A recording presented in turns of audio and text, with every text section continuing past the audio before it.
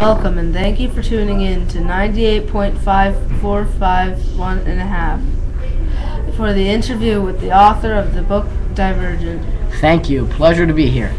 Now, Vern, we have brought you here to ask multiple, hopefully thoughtful questions. And I'll be sure to answer with multiple, possibly thoughtful answers. Great! We'll start from the beginning. Was there any part of the book that was your favorite?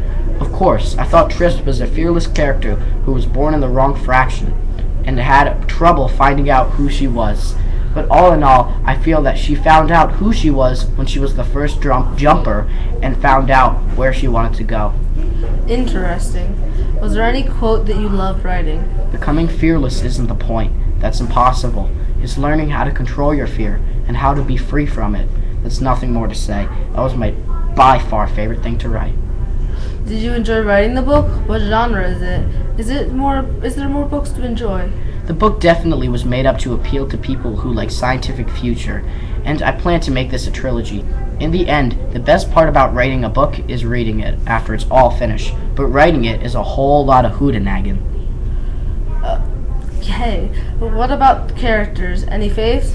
What's a fave? A favorite? A favorite what? A favorite hootenang character! Oh, obviously Caleb. He's a quite mysterious and fun character to write about.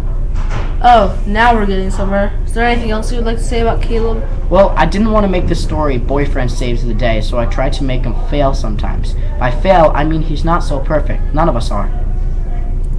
Why do you think the readers enjoyed the book? Because it's amazing. Great! Can't wait to read the next one. Actually, before we go, is there anything about the next book you could tell us? Nope. Goodbye. You sure? No. Please, I need to know what happens! How about no?